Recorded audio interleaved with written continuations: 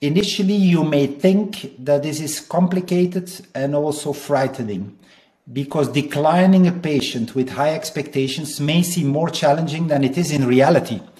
I inform the patient that I'm honestly convinced that I am not the correct surgeon for them, because I cannot make them turn into a satisfied patient. Ladies and gentlemen, welcome to another episode of the Rhinoplasty podcast with me, Dr. Cameron McIntosh. We are in the month of May, proudly enabled by Karl Storz. I did not even have to say anything about Karl Storz. We know their incredible equipment. At Edgedale Hospital, we even have an OR1.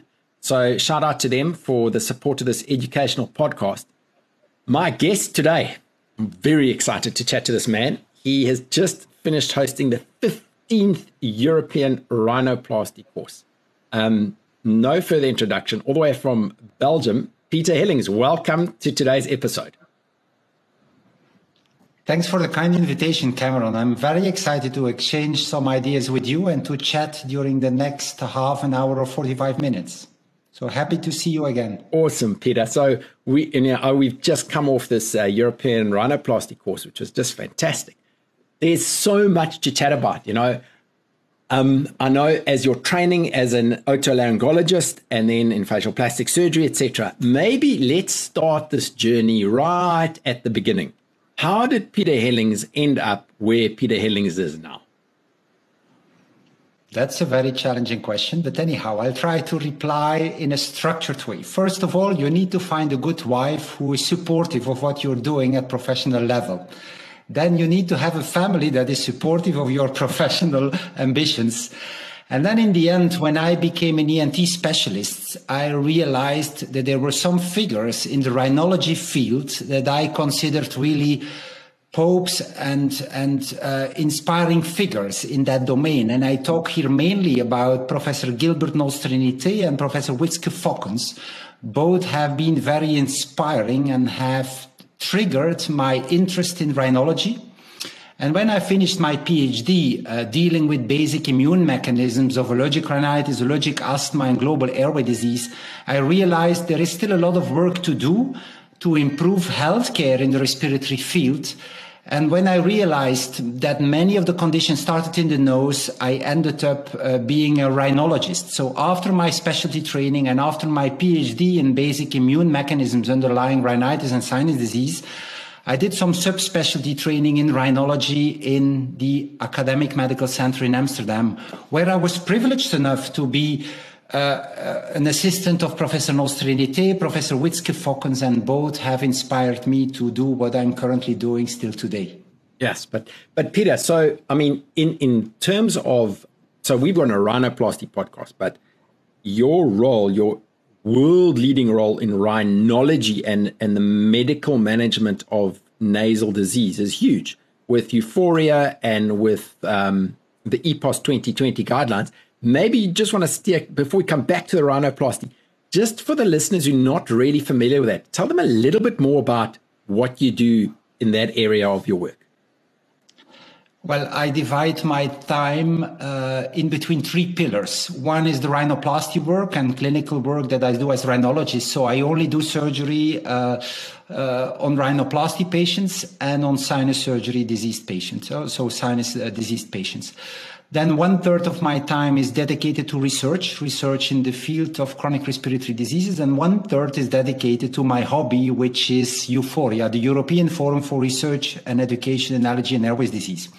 Euphoria was founded in 2015 by myself and upon the suggestion of the Commissioner of Health of Europe, who wanted one organization to be dealing with the challenges of respiratory diseases in Europe and beyond. And therefore, Euphoria was founded also dealing with the unmet needs in the respiratory field, which are joining forces between ENT specialists, allergologists, pulmonologists, primary care physicians, all dealing with respiratory diseases and preventing that patients would get contradictory information when they go to see the one or the other healthcare provider. Secondly, we wanted to also train physicians properly in dealing with respiratory diseases like respiratory allergy, sinus disease, and also rhinoplasty. So the course that we organized, the European Rhinoplasty course, fits within the educational activity portfolio of Euphoria and is actually one of the key pillars of Euphoria. We founded this course already 15 years ago when I realized there was also the need for a good course in Central Europe. Now it has grown into a course that attracts around 200 participants. And I'm sure that for the next edition, we will keep it limited to 200 participants because we want to keep the exclusive character good, and we want to allow all participants to have a unique educational but also networking opportunity with the key leaders from all over the world, like you, Cameron. Many of those who attended last edition were very much inspired and also overwhelmed by your honest, passionate, and also unique content that you brought during the lectures. So I think we are on the good track to keep on inspiring people to be interested in rhinoplasty. And this course is not only tailored to the needs or educational needs of ENT doctors, but also attracting many plastic surgeons as well as maxillofacial surgeons, both being in residence or in training, as well as those who are full specialists. Yeah, and that's in Brussels, and it's normally every year in April. So it'll be in April next year again. So, yeah, Peter, thank you for that. Now, we just touched base on one of the three, which is the Euphoria side of things. I want to move track slightly and talk about your research. It's just, for the listeners out there, like, Peter Hellings is Mr. PhD churning out PhDs. So tell the listeners a bit about this whole research side of things. Oh, well, the research is mainly aiming to solve unmet needs and problems that have not been solved and that are relevant for the patients. I mean, we performed a large number of outcome research on sinus disease patients that underwent FES, on rhinoplasty patients with or without cleft lip noses, where we did a prospective work looking at outcomes both at aesthetic as well as functional level, as well as research mainly understanding why patients seek rhinoplasty, why patients remain uncontrolled after sinus surgery, for instance, but also are dissatisfied after a rhinoplasty. One of the research lines and PhD fellows of mine have been Valerie Picavet, for instance, who designed a body dysmorphic screening questionnaire that nowadays helps us to filter those patients and to select those patients that are good candidates for rhinoplasty, mainly eliminating those who will never be satisfied even after a perfect result of rhinoplasty. So I think we try to contribute to our domain of rhinoplasty, of sinus surgery, septal surgery, as well as allergy care in such a way that we try to move the field forward and help our colleague physicians as well in achieving better outcomes. This may look very ambitious, but in the end, it's our mission when we work in academic trial centers to do this kind of research that is meaningful and that is valuable not only for our own patients, but also to mankind. And then, Peter, how many PhD students have you mentored over the years? I lost a little track. I've never counted them, but I think it's in between 12 or 15 at this moment. Great. Okay, another question. I think at this moment there are five PhD fellows working on research projects that I think are valuable. And one of the projects that I can proudly announce is a project that looks at prevention of COVID. We have now carried out some research projects on how to prevent viral penetration in the nasal tissue, preventing COVID infection. And these kind of research projects are meaningful, are valuable, and I think they help us as well to deliver better care for our patients. That's great. Can I ask you about the rhinoplasty rejection study that you're busy with? Well, once you've reached a certain degree of surgical skills, and you've done research on your own outcome, and you reach, for instance, in primary rhinoplasty cases, a satisfaction rate of 91%, and in the secondary ones, I achieve 88%, and in the multiple revision cases, you can achieve up to 82, 84%. At least these are my figures based on the PhD fellowship that Filio Lekakis did in our research center. We also try to understand better what are the next steps. And the next steps for achieving higher percentages of satisfaction is not only fine-tuning your own techniques, but also selecting the proper patient. Because the worst thing that can happen to a rhinoplasty patient is to achieve a perfect result, or at least achieve a result that you, as a surgeon, consider perfect, with the patient not being satisfied. It happened to me a couple of times, for instance, that a cleft lip patient had a wonderful aesthetic result, but was dissatisfied by the functional result I achieved. And that made me think about why we should filter out those kind of patients before the surgery. And therefore, we not only have the BDD screening questionnaire as published and proposed by Valerie Picavet's work, but we also do morphing and other techniques allowing us to filter out patients that are not good candidates for surgery. And therefore, we've taken the initiative to join forces with centers like yours, Cameron, as well as the university centers in Amsterdam and elsewhere in Europe, where we try to list the reasons why we reject patients for a rhinoplasty. And this is mainly linked to the personality behind the nose. Patients may have unrealistic expectations, may be over-expectant, may never be satisfied with any kind of result that you achieve. And in my practice, what works best as a tool to select out or to filter those who are not good candidates for rhinoplasty, that is two-dimensional morphing or even three-dimensional morphing that helps us to filter out those patients that will never be satisfied with the result that we achieve. And actually, as a matter of fact, Valerie Picavet has shown that in those with severe body dysmorphic symptoms, or even with the full BDD spectrum or the full BDD syndrome, the quality of life goes down when you perform a rhinoplasty. So you should not perform rhinoplasty in those patients where you can predict that the quality of life will go down and where patients will be dissatisfied after rhinoplasty. And as a kind of confidential note, I can share with you that I've even been confronted with a suicide after rhinoplasty when a patient of mine realized actually she should not have undergone the rhinoplasty because she realizes that she will never be the person that she wants to be despite a nose that looks good in her face and despite the fact that she was satisfied with the result of the rhinoplasty, but realizing only after the rhinoplasty that the rhinoplasty is not a solution for her mental illness or psychological disorder. So, Peter, it's interesting to say we should be rejecting the patients and not doing them, and we know of the reasons, but how do you break the bad news to the patient? So here's me, I'm coming to you, Peter Hellings, top international surgeon. I've traveled to come and see you. I want to have the rhinoplasty, but you've picked up that I'm not the right patient. How are you actually, because it's a question many people ask, is how do you actually say to a patient no? Because here you are for years and you're training and you want to do rhinoplasty and it can be a great outcome, but it's not the right patient. How do you say that to somebody? Initially, you may think that this is complicated and also frightening, because declining a patient with high expectations may seem more challenging than it is in reality. I inform the patient that I'm honestly convinced that I am not the correct surgeon for them because I cannot make them turn into a satisfied patient.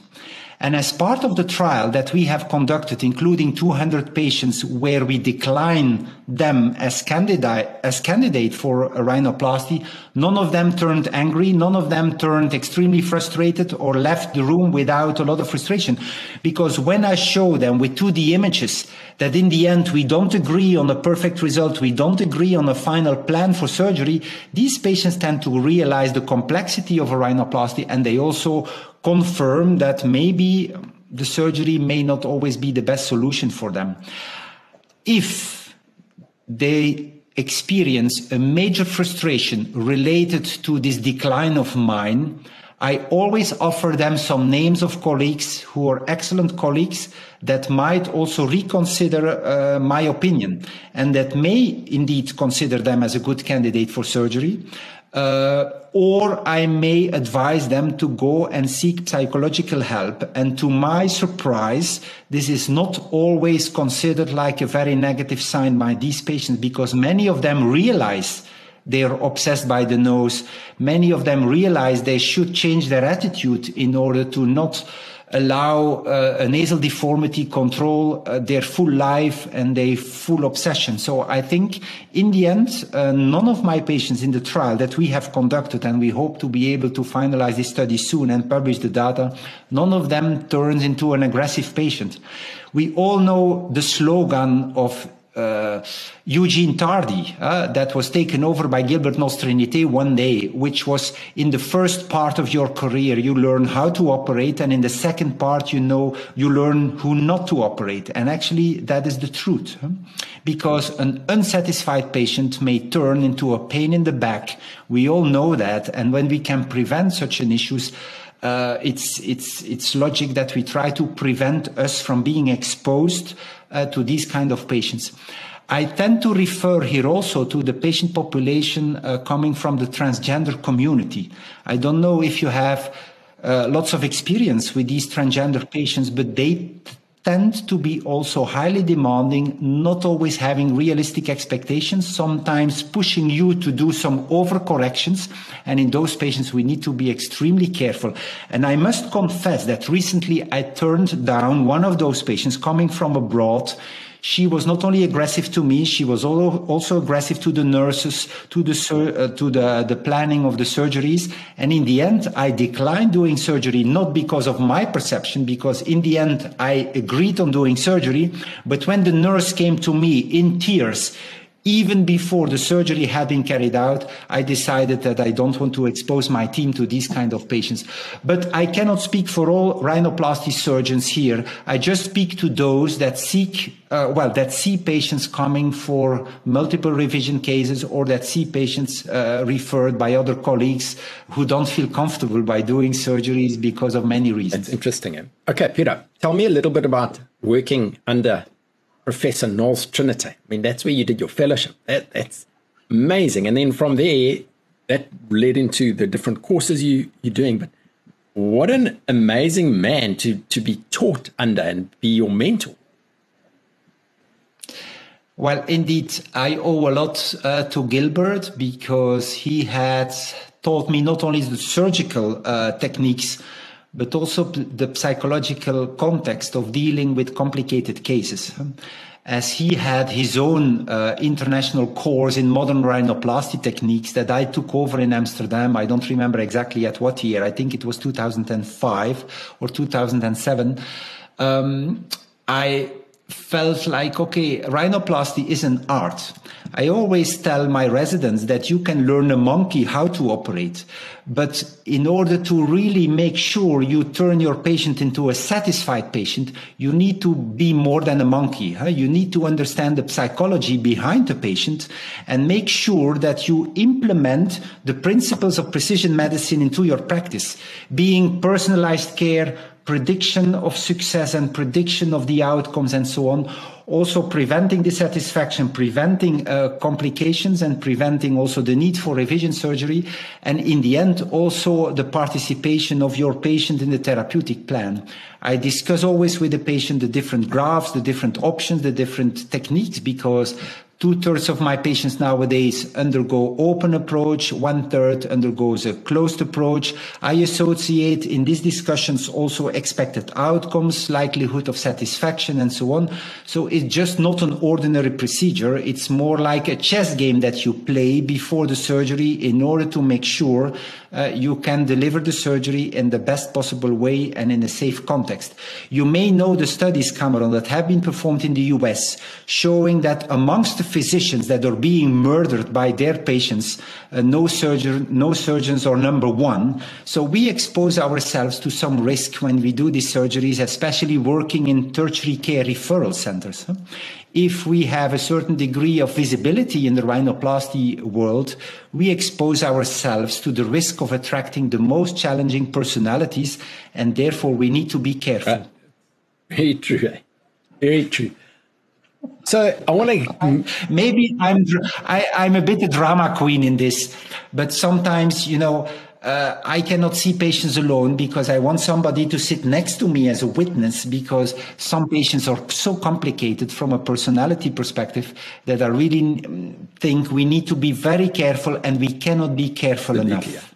So Peter, now a kind of almost an interesting, controversial, hot topic at the moment is the whole thing about preservation rhinoplasty. Now, in context, here you are, more than 20 years of doing rhinoplasty, being trained very much in structural approach with guys who have fantastic outcomes. On top of this, strong academic.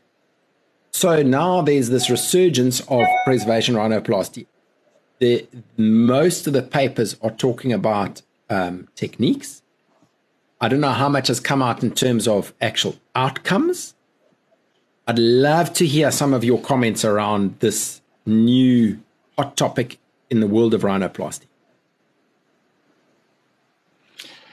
It's indeed a very hot topic, and it's an ideal topic for a pro-con session. At this moment, I personally do not have experience with preservation rhinoplasty, because at this moment, in the context where I work, and with my surgical skills doing the structural rhinoplasty, I did not feel the need to change techniques or to try to improve outcomes further. Based on the outcome studies that I've been performing together with Filio Lekakis on more than 600 or 800 of the cases that we performed, we do believe, and we are convinced without any pretension, that we have excellent results with the techniques that we have been applying for so many years. That does not prevent me from developing and changing techniques. And for instance, I never put a columella strut anymore. We always use the septal extension grafts. We nowadays also implement spreader grafts via the endonasal approach. I do much more alar reconstructive work than I did 5 years ago. We apply ice on the face during the surgery in order to prevent hematoma. So we try to always change and improve techniques in order to achieve the best possible outcomes in the short term as well as in the long term postoperative phase.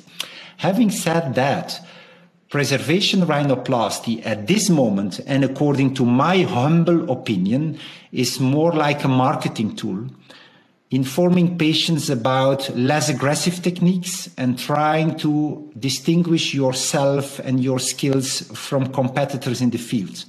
I may be wrong, I may be biased by the fact that I work in an academic center, but at this moment I don't feel the need to attract more patients. I rather feel the need to reduce the number of patients, because I have too many at this moment, and I would like to have colleagues dealing with part of my patients, because we are overwhelmed by patients. So at this moment, I haven't felt the need to change techniques, because, well, I'm still convinced that with our proper techniques that I have fine-tuned over the last 25 years, we still achieve very good results. But that does not prevent me from thinking in every single case whether or not this would be a good candidate for the preservation technique. But at this moment, I haven't embraced the technique, and it may be a shortcoming, and the future will tell. But I'm just afraid, and that I must admit, I'm just a little bit afraid of the consequences of preservation rhinoplasty on the nasal breathing and the nasal function. I think it may work very well in subtle deformities of the nasal dorsum where you would like to fine-tune them and where you might adapt. But if there is also the need for tip work, as is the case in over 60% of my cases, preservation may not be very much welcomed within my capacities or within my philosophy of work. Absolutely. Okay. Peter, I have 2 more questions for you. First one.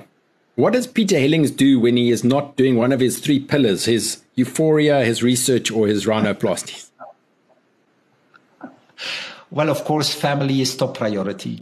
And we try always to adapt our agenda to what is needed in the family, what is needed or what is dictated by my wife, or what is on the plate of my children's agenda.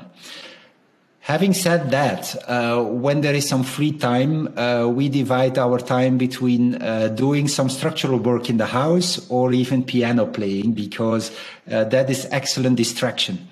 I must admit that due to the COVID period and the reduction in our travel needs and also stays abroad, I could up playing piano again after 30 years. And this is rendering me really exciting and also helping me to overcome some of the headaches that I sometimes have, because you may know that I have been very lucky 5 years ago when I was hit by a snowboarder on the skiing slopes and ended up with some severe brain trauma. I was very lucky enough to have worn a helmet, and due to the excellent care of the intensive care unit physicians in Innsbruck, I can still do my professional life and enjoy life further, which is not the case for instance, Schumacher and Prince Friso from the Netherlands, who ended up in that same department with a similar trauma, but in the end, they were not as lucky as I am. So I have a good guardian angel that looks after me and that allows me now to enjoy life and to meet colleagues again, for instance, in the context of this European rhinoplasty course.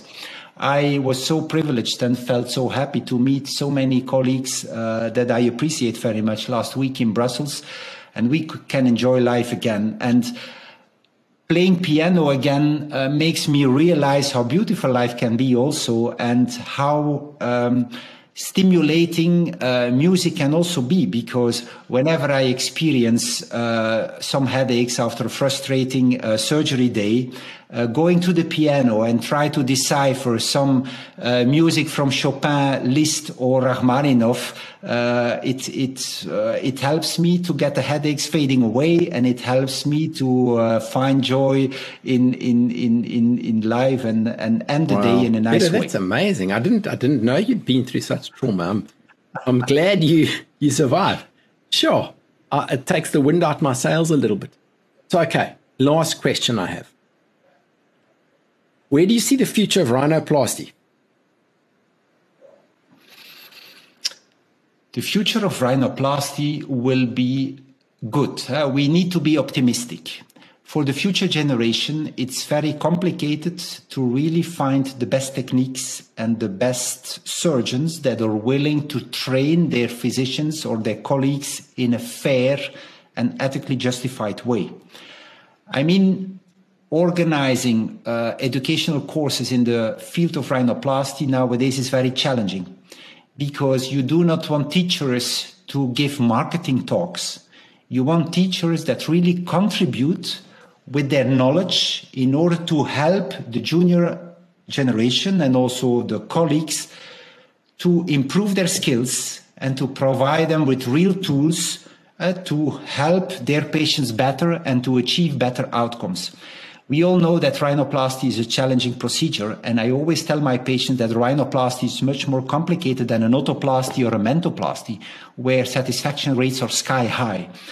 We all know the obvious reasons why rhinoplasty is associated with less satisfaction in general, and I do hope for the next generation that they try to find a good mentor, a good teacher, taking profit of some excellent fellowship programs that you may run, Cameron, that the European Academy is running, that we might set up in Belgium with some colleagues come from different university hospitals.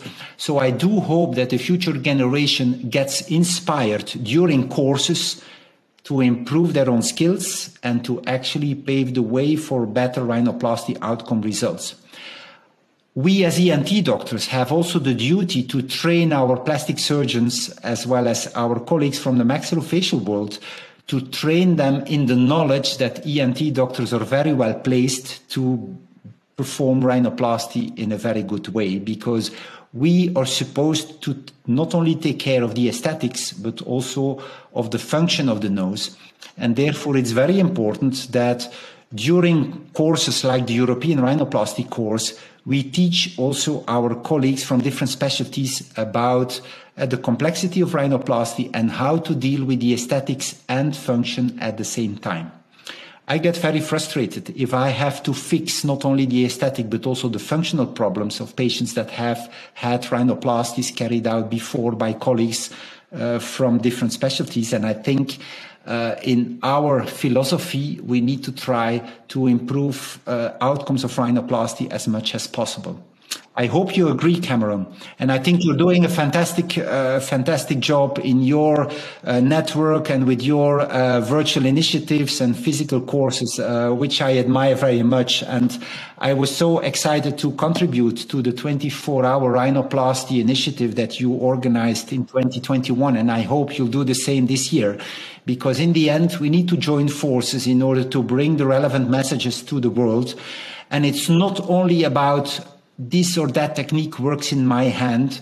It's also about choosing the right patients for the right techniques. And I hope that that will be the future message that comes across when we organize courses and bring together expertise from all over the globe. Sure, guys. Well, there you've heard it now from Peter Hellings, Professor Peter Hellings, PhD, academic. It's all about the outcomes for the patients. So, Peter, thank you. Thank you so much for those pearls of wisdom. A shout out to Carl Stortz again for enabling this podcast. Guys, please come back again next week. It's so interesting talking to these world leaders. And if you can upskill yourself and learn more through this, do it. So, Peter, thank you very much for your time. Listeners, thank you for tuning in, and we'll catch you guys again next week. Wonderful. Thank you very much for the honor, Cameron.